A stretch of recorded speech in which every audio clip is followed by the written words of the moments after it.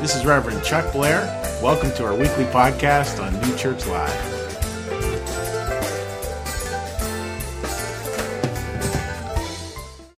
So great to have all you folks here this morning. Welcome to our online audience and really a very special service here today.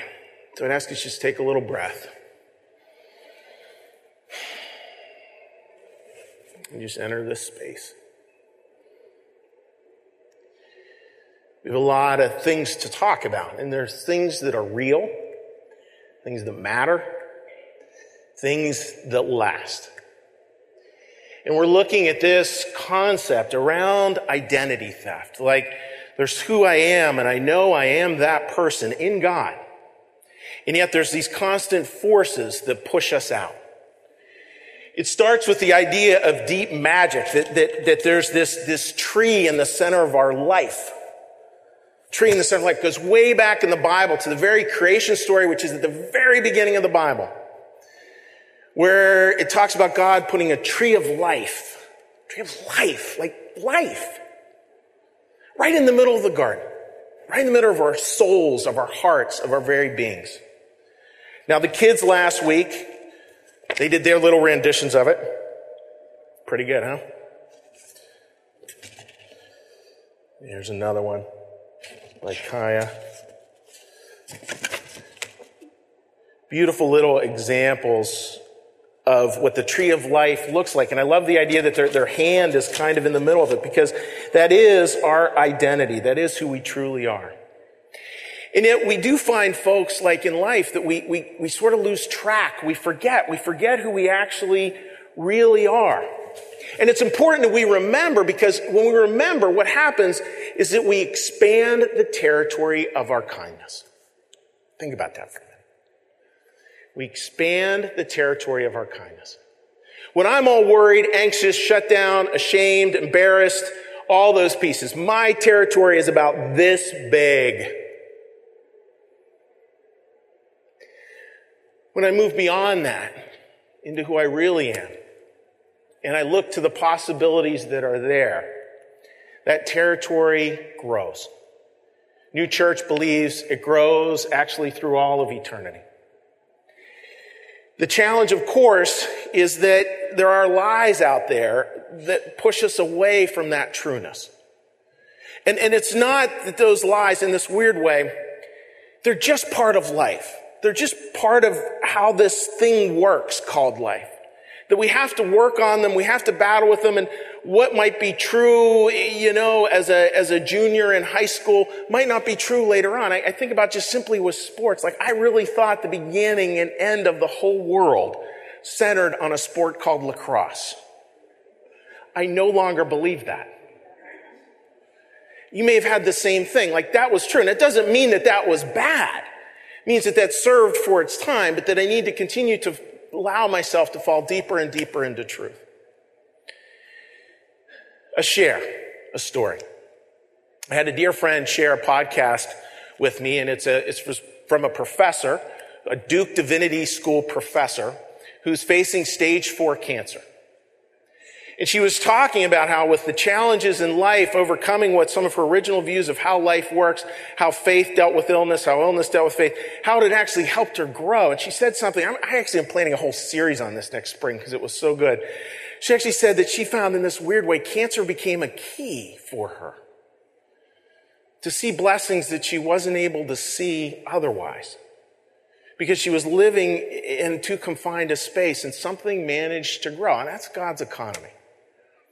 She said this, and I thought it was funny. She said, what became a challenge for her were people were continually trying to pour their certainties onto her pain. Think about that. They were constantly trying to pour their certainties onto her pain. Certainties around, look, it's all good, it's all fine. And she's like, I got stage 4 cancer. It's not all good and all fine. As well as people who were panicked. How many of you are really good at panicking? Raise your hand, be honest. Panic is its own form of misplaced certainty. Think about that. Panic is its own form of misplaced certainty. We can live in a different place when I think we start to accept those pieces. So we want to look at identity theft. We want to take a look at how this can work. We want to take a look at what those lies are, what gets in the way, so we can start to pull that aside. And here's the beautiful part, I think, of New Church.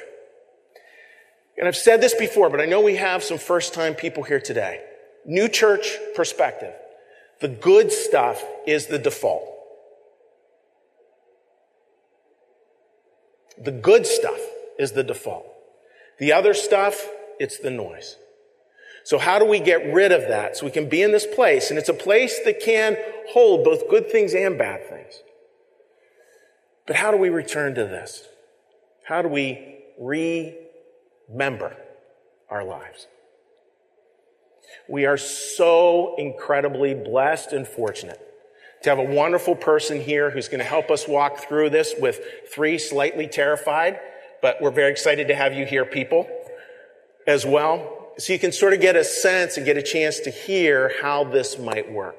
And with that, I give you our panel with Ignition Academy founder Martha Pitcairn and our 3 helpers here today. Please give them a round of applause, folks.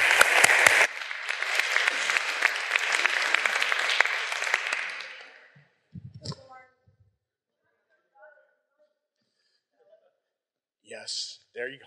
Thank you. Thank you very much.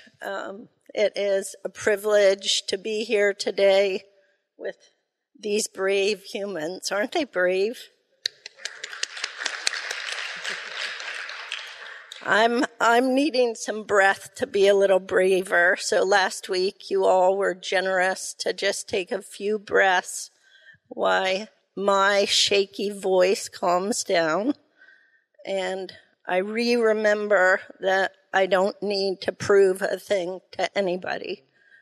And so if you could help me with that and take a breath or two for yourself, for these beautiful people who are willingly stepping out of their comfort zone. So let's do that just for a moment.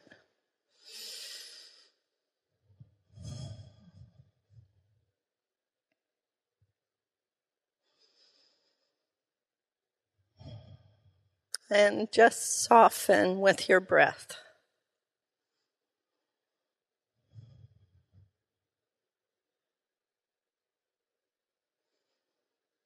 Thank you. So today, last week, we were speaking about our true identity, our divinity, our DNA from the very get-go.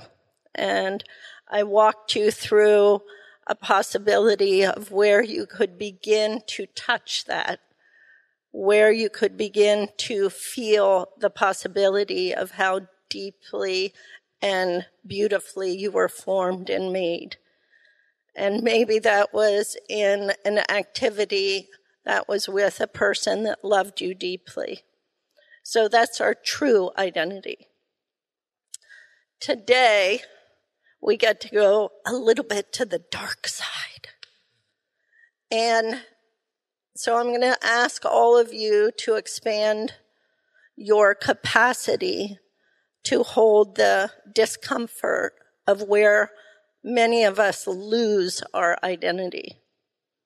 And what I'm going to walk you through today is just an opportunity to feel where we get mixed up, where we get shattered, where we disengage from that whole beauty of the baby we saw last week that's in each of us, that we all get the love.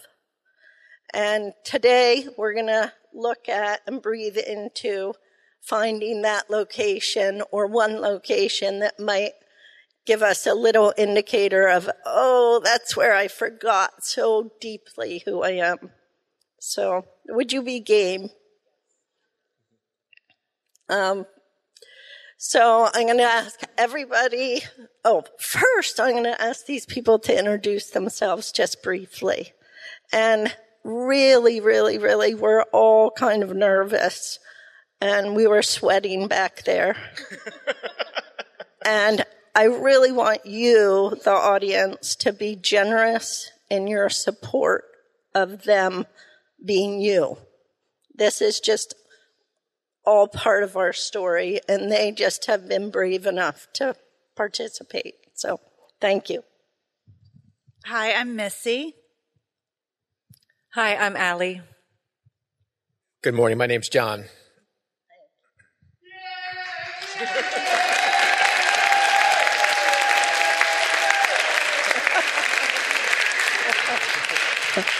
I think that was my brother. You might know him as Big Dog. So, all right. So I would invite anyone in the audience to please join us while we close our eyes.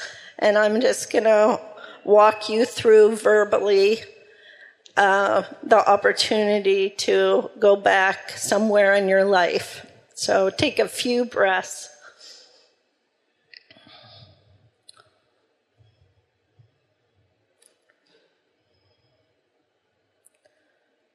So I'd love to invite you to remember a time where there was perhaps a moment in time when you were young where you weren't gotten, where you were misunderstood deeply, where you were caused to disembody your wholeness. Perhaps it showed up with a friend. Perhaps it showed up in a chronic life challenge in your home, in your family of origin. Perhaps it showed up in a classroom with humiliation, where you forgot that you were worthy, that everybody gets the love.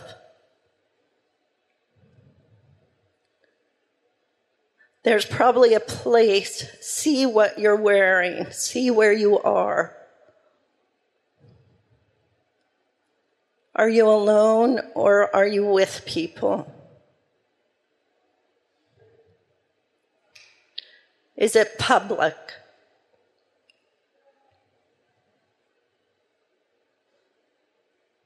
Is there a line or a story in that moment that you made up about yourself? Did you decide that you were dumb? Did you decide that you should be ashamed of who you are? And take a few breaths.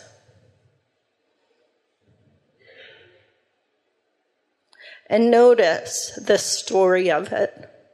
Perhaps that story has followed you even now, today,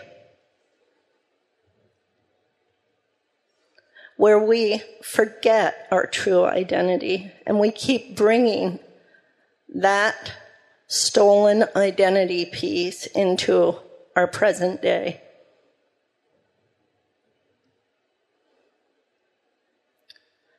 So take a breath, gently open your eyes, and join our 3 participants while we hear from them. And see if you can hear your own story in theirs.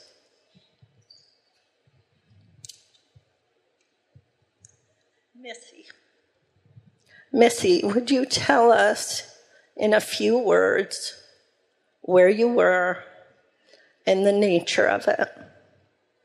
And if there are tears up here, again, I'm going to ask each and every one of you, even those of you that are uncomfortable with this kind of thing, to be generous to these humans. They're beautiful people, okay? Okay, here goes. I got a good one. I think I was 13 years old, and my parents had gotten a divorce. And I can totally see right where I was. because I've visualized this many times before.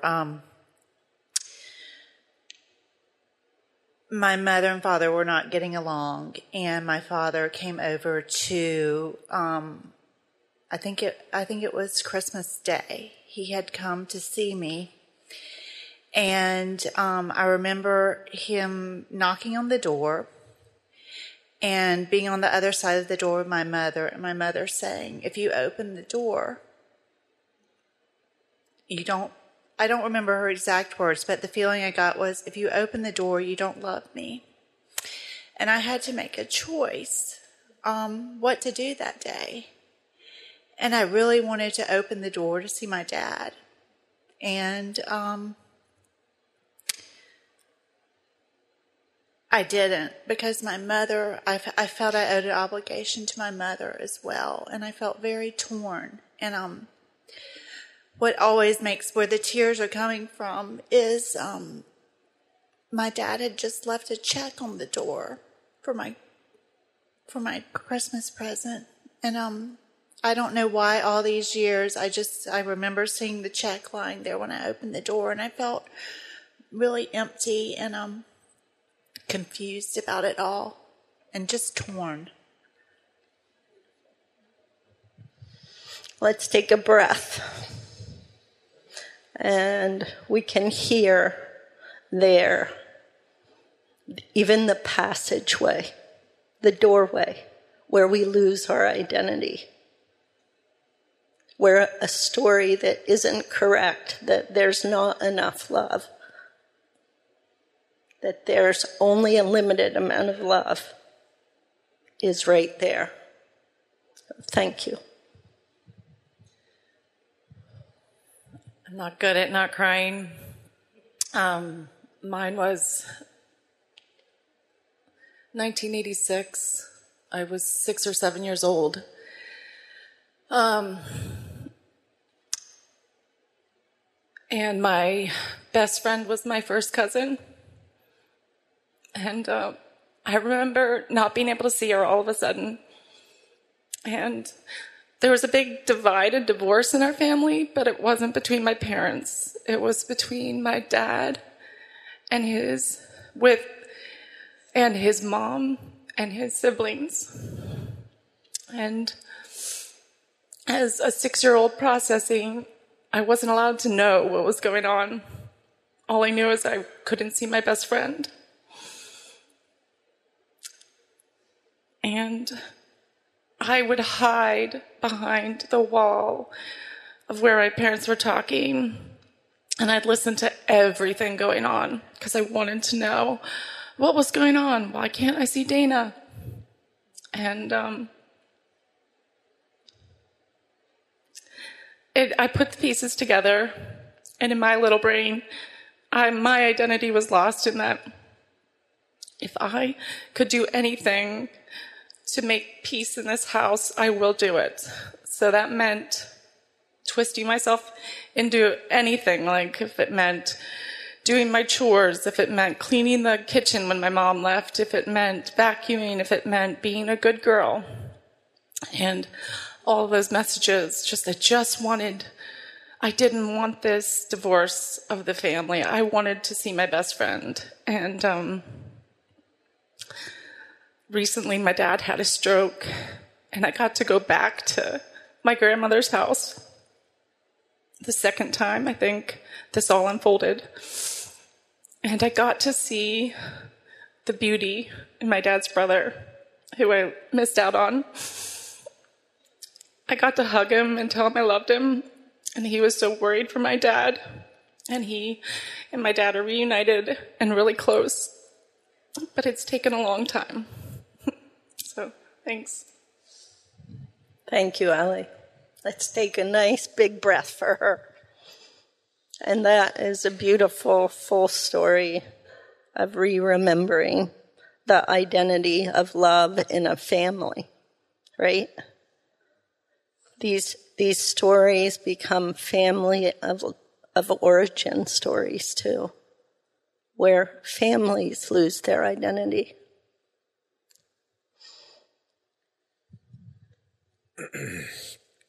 Mine is when I was about 17 years old. My parents had been going through a difficult time in their marriage, and I didn't have the capacity to understand, how difficult things are on a married couple with children. I was at the shore with my friends one day, and we came home, and there were my relatives' cars in front of the house that normally wouldn't be there on this particular day. And I thought for a moment that somebody had died. That's all I could think. And I went inside, and it was that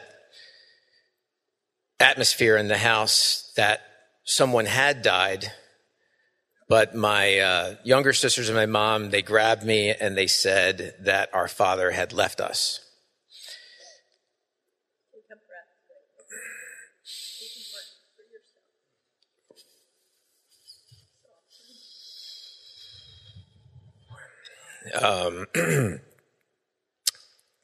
At the time, I went numb, and I was told that there was a note that was left in my bedroom from my father.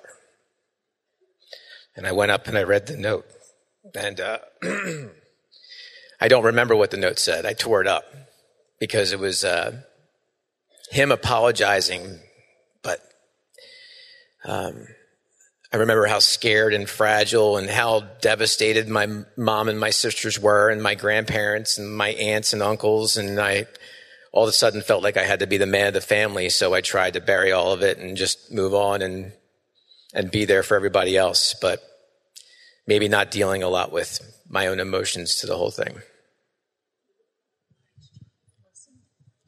Thank you so much. Let's have a breath for him.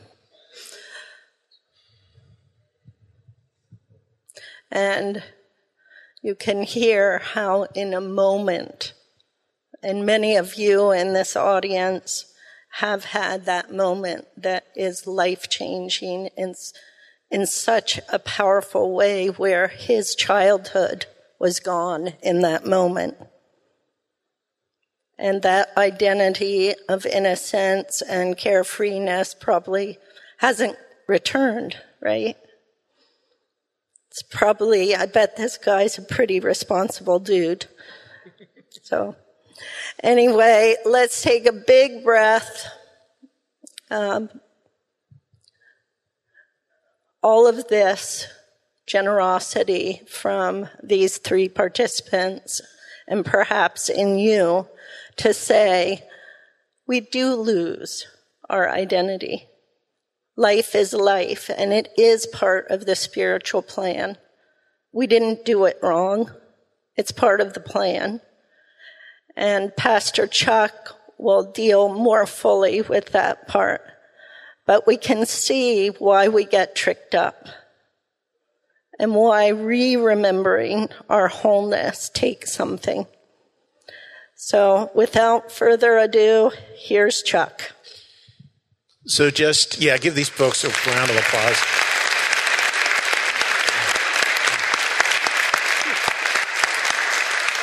So I just want to get us cued for the second part of re-remembering.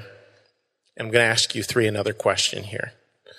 All right, so you just sit and breathe where you are right here today. And Missy, if you could go back to tell that little girl on that side of the door something, what would you say? Allie, same for you. John, what would you tell that 17-year-old boy today?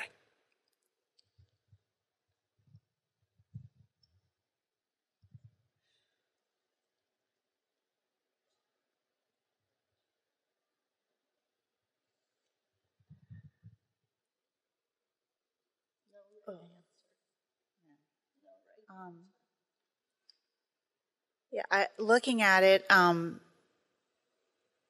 it really, after being through a lot of therapy, really involving myself and my mother, and being able to realize where she was coming from as well, I would tell myself, I didn't have to make those choices. I didn't have to make the decision that I loved one parent more than the other, and being there doesn't have to be a choice there.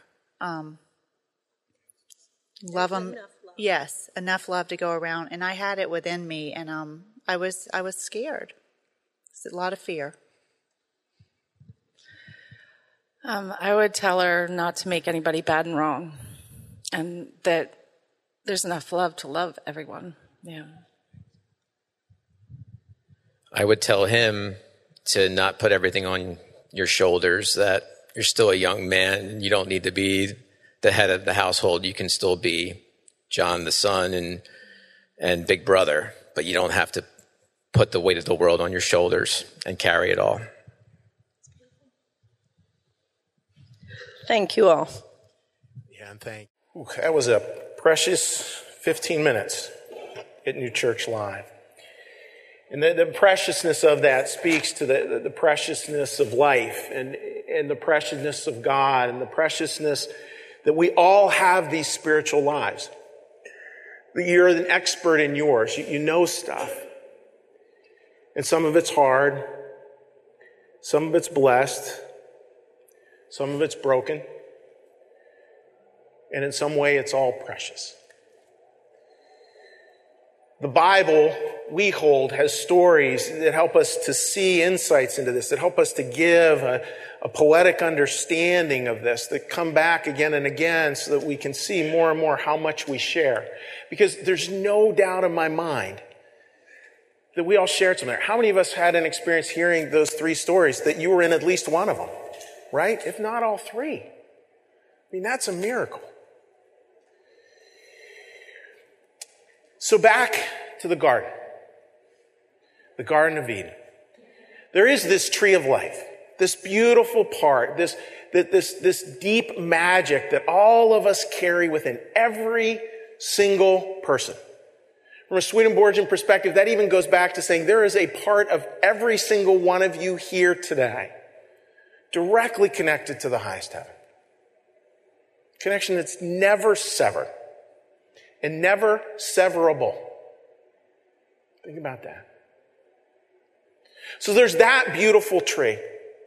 But as we know, as we read the story, there's actually two trees in the story.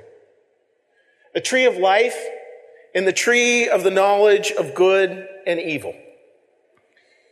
Two trees. And it's important to say this, like, oh yeah, it's not that that's wrong. That's how God created it, with two trees. So we have times where we step into this deep magic. We heard about that last week. And then we have times as well where we forget. We migrate to this other tree. And what we do is we struggle there. We experience pain there. We experience disconnect. The way that story is crafted is real simple in the Bible. It's a story where God says, look, don't eat of that tree. That tree is there, but don't eat of it. Don't take its fruit. In other words, don't try to figure out what it is to be God in this situation. Because when we start to try to figure out how to be God in a situation, that means we're trying to control, as Anne Lamott famously said, we're all control enthusiasts. And that control will get in the way of the deep magic. Even trying to control situations that are incredibly, painfully difficult. Now, what happens with this story, it goes on to say in the Bible, in Genesis, goes on to say this. The serpent, the snake, said, God knows that when you eat from it, your eyes will be opened and you will be like God, knowing good and evil. So that the snake becomes the temptation. The snake, picturing our very basic, natural, corporeal selves, that offers this piece of supposed wisdom that we can actually figure this all out. Life is really hard to figure out. Could I get a little amen on that one? It's really hard to figure it out. Sat with many of you here in this congregation in moments of deep pain, that just couldn't be figured out. That is part of the story. That's part of how this goes. I think it is so easy to give in at those times to the voice of the liar, the voice of the snake. And that liar relentlessly will turn us in on ourselves. It'll get us on both sides, up and down. In other words, it will get us when we're at a high, and it'll get us when we're at a low. It also seduces us with the promise that we will be like God. That somehow we can do the right thing enough. And that will somehow solve some of these problems. I want to go over here to talk for a minute about kind of how this works in a way that's a little bit lighter. I think when we look at this, we got kind of three things here. Could you all say these with me, please? All right, ready? We got the good. Ready? The good, the bad, and the bot. The good, the bad, and the bot. I think life, some days are really good. Some days are just terrific. Some events, I look back in my life, I look back in your lives, some are just terrific. And how many of us have had days like this? Anybody having a day like this? This resembles a really large kidney stone, by the way. Sometimes we just have, life is just that way. And I picture the tree for me, I picture the tree as having both of these kinds of fruit on it. Like life is always that mixed. And for some phases of life, it feels like there's a bushel of this and just one of these. And other times it feels like there's a bushel of this and just one of these. And the truth be told, I want to pick. This is the way I want my life to look. That hasn't turned out so well. So what does bots have to do with this? Well, bots are just these silly little computer programs. They're making a lot of the news now around social media, because what a bot is, if I wanted New Church Live to all of a sudden show explosive growth in our on-stream audience, what I could do is I could write a bot that would log into our live stream and have a computer-generated 2 million followers, and I would be Preacher of the Year. That's the way a bot works. If I want 2 million Twitter followers, write a little bot, create 2 million Twitter followers. I want to make 2 million comments from 2 million different people on issue X, Y, or Z. Write a bot, watch it work. I think we all have little bots in our head. These little small things that get into the big lie, and it just takes a second to re-engage them, and all of a sudden, they totally fill our social media feed up here. My story. Iron Bridge Road, about 12 years of age. I've met some of the other boys on our street. To say we have a street is generous. It was really a chipped and tarred country road. And there are 4 of us. We're on a hill. I remember exactly where it happened. And it's snowing. And the 3 of them take off,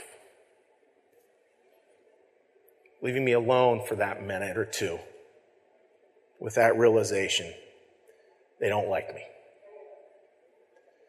They don't want to be with me. I turned that into a whole life experience. I can still go back to that bot and instantly it can fill my feed, so to speak. It's hard to live expansively in that place because I can go back to that really, really quickly. When we were talking about this in sermon writing team, a dear friend said, "Yeah, Chuck, and here's the kicker. You even wrote the program." Which I think is true. Like, I wrote this program that I keep on rehearsing again and again. And yeah, sure, there were parts of it I didn't control, but I need to find ways to acknowledge that and to put it aside, to acknowledge it, to put it aside. And it's constantly this battle of acknowledging and putting it aside. Here's one I bet you a lot of us share. How many of us come here with worry anxieties, with worry around money anxieties today? All right? Like, how fast does that bot populate your social feed? I can go from 0 to homelessness in about 3 seconds. That's how well refined that bot is. I mean, come on, folks. I see we got a lot of other people who do the same thing. That's the way those bots work. New Church, we said, look, this is about a decision. Are we going to decide to really trust and lean into divine providence, or are we going to trust and lean into our own human proprium, our own human prudence? Place where I'm just convinced of my own opinion and my own way that the world works. If I do that, folks, if I really believe that I can somehow figure this all out, I'm setting myself up for a life that's filled with a lot of shame as things don't work the way I thought they would. Can I tell you a really cool word? Can I tell you a really cool word? Okay. It's the word embarrassed. Could we say the word embarrassed together? Embarrassed. Let's see if we can do it with an embarrassed tone. All right, ready? Ready? Embarrassed. Listen to this. The word embarrassed, the root of it means to hamper or impede. Is that good or what? When we are embarrassed, something is hampered or impeded. Could I get an amen on that one? When we are embarrassed, when you are embarrassed, be that of your body, your lack of hair, pick whatever you want. Your life in any way, shape, or form, something is being impeded. Something is being hampered. And we see that in the story. They believe that they can somehow figure this out, and it leads to this whole shame trigger. And that's where the story goes on like this. Then the eyes of both of them, here we're talking Adam and Eve, were opened, and they realized they were naked. So they sewed fig leaves. A lot of you have seen these old paintings of Adam and Eve. So they sewed fig leaves together and made coverings of themselves. That realization that we're naked, that realization that we have flaws, and we try to cover it all up. How many of us are good at covering? You know, that's what we do. And yet, folks, there's a way here and a way forward. What I have noticed about the most powerful people in my life, and we've had some of them here, Scarlett Lewis, Kevin Hines, number of different folks. We had a Holocaust survivor, the same thing. They're able to look at this part of their life. They're able to candidly acknowledge, yep, this was true. Yep, this was true too. And they're able somehow to incorporate this, and this is a miracle for me that I don't understand. If you understand it, please tell me after church. They're able to completely inhabit this at the same time to be a step away from it. I remember Scarlett Lewis standing right here. And she talked about forgiveness, and she said, you know, when she was finally able to put it aside, and she fully owns that her son died in a horrific act of violence, which she said she was fully able to put it aside. It was like scissors that cut the chain. Able to fully own that experience. And able at the same time to understand that there is an identity you have that is not that experience. There's a God-given preciousness and love in you that is not that experience. There's a deep magic given by God, implanted from creation in you that holds on to the whole experience and at the same time is not that experience. That's a God's economy part that I just can't get my brain around. I know it to be true, and I know it to be beautiful. And I see it as well in people who've gone through amazing things and written amazing things. I want to talk for a bit about this woman, Etty Hillesum. Etty wrote a wonderful book called An Interrupted Life. So I've mentioned her in here before. It's a wonderful book to read. This is a diary from a woman who's in a Jewish ghetto awaiting deportation to Auschwitz. And she goes through this amazing spiritual transformation where she's able to look at her life and she's able to see both. You'll see her coming up to this tree of the knowledge of good and evil, and to be able to see both, hold both, own the experience and not necessarily be owned by the experience of the horrors that were going on around her. So I want to close today's service with 3 brief readings from Eddie. And what I'm going to do is I'm going to come out in the audience with a microphone. And if you'd like to read, just raise your hand, because I want you to hear Eddie's words and to hear them as a way to close today's service. So if you're interested in doing a reading, please just raise your hand.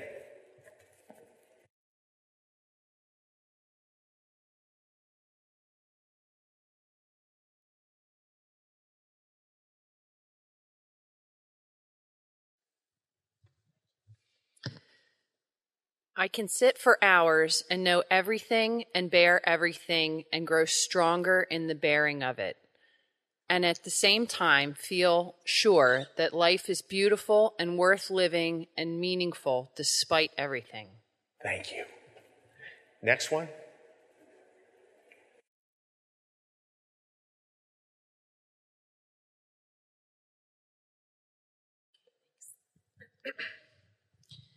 Living and dying, joy and sorrow, the blisters on my feet and the jasmine behind the house, the persecution, the unspeakable horrors.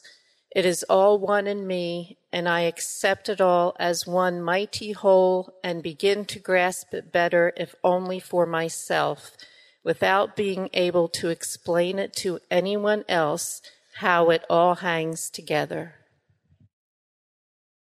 And the last one.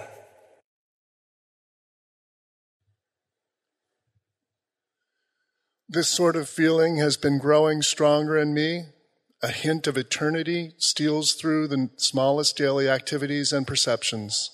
I am not alone in my tiredness or my sickness or fears, but at one with millions of others from many centuries, and it is all part of my life.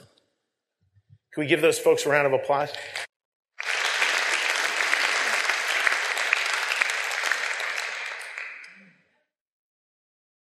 I find those just beautiful. I'm actually going to ask Martha and her team to come up here and join me for the last prayer, completely spur of the moment.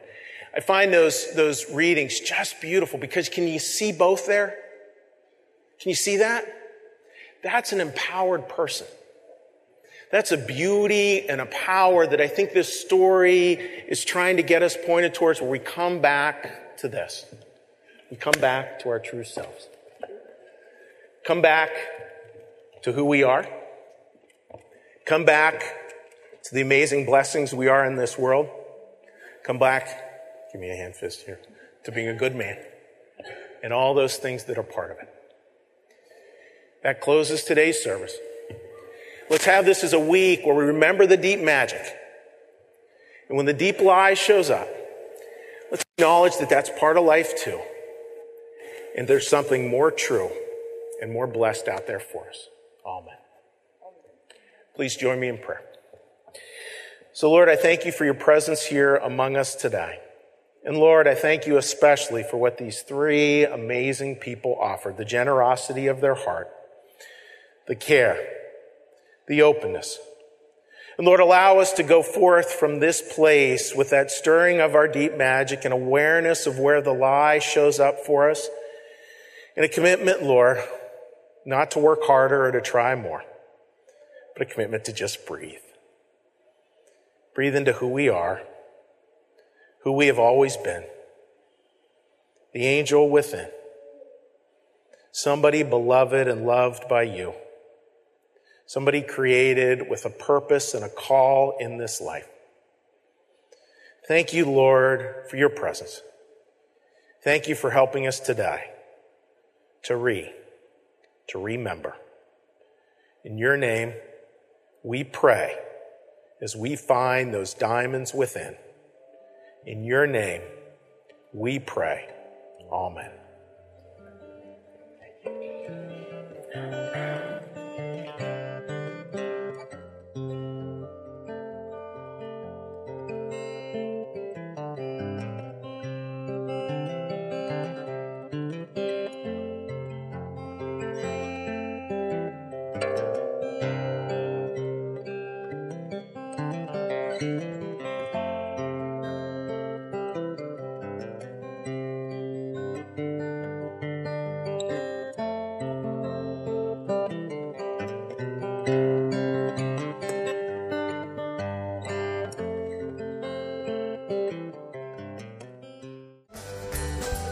Thank you for listening. You can support this podcast at www.newchurchlive.tv.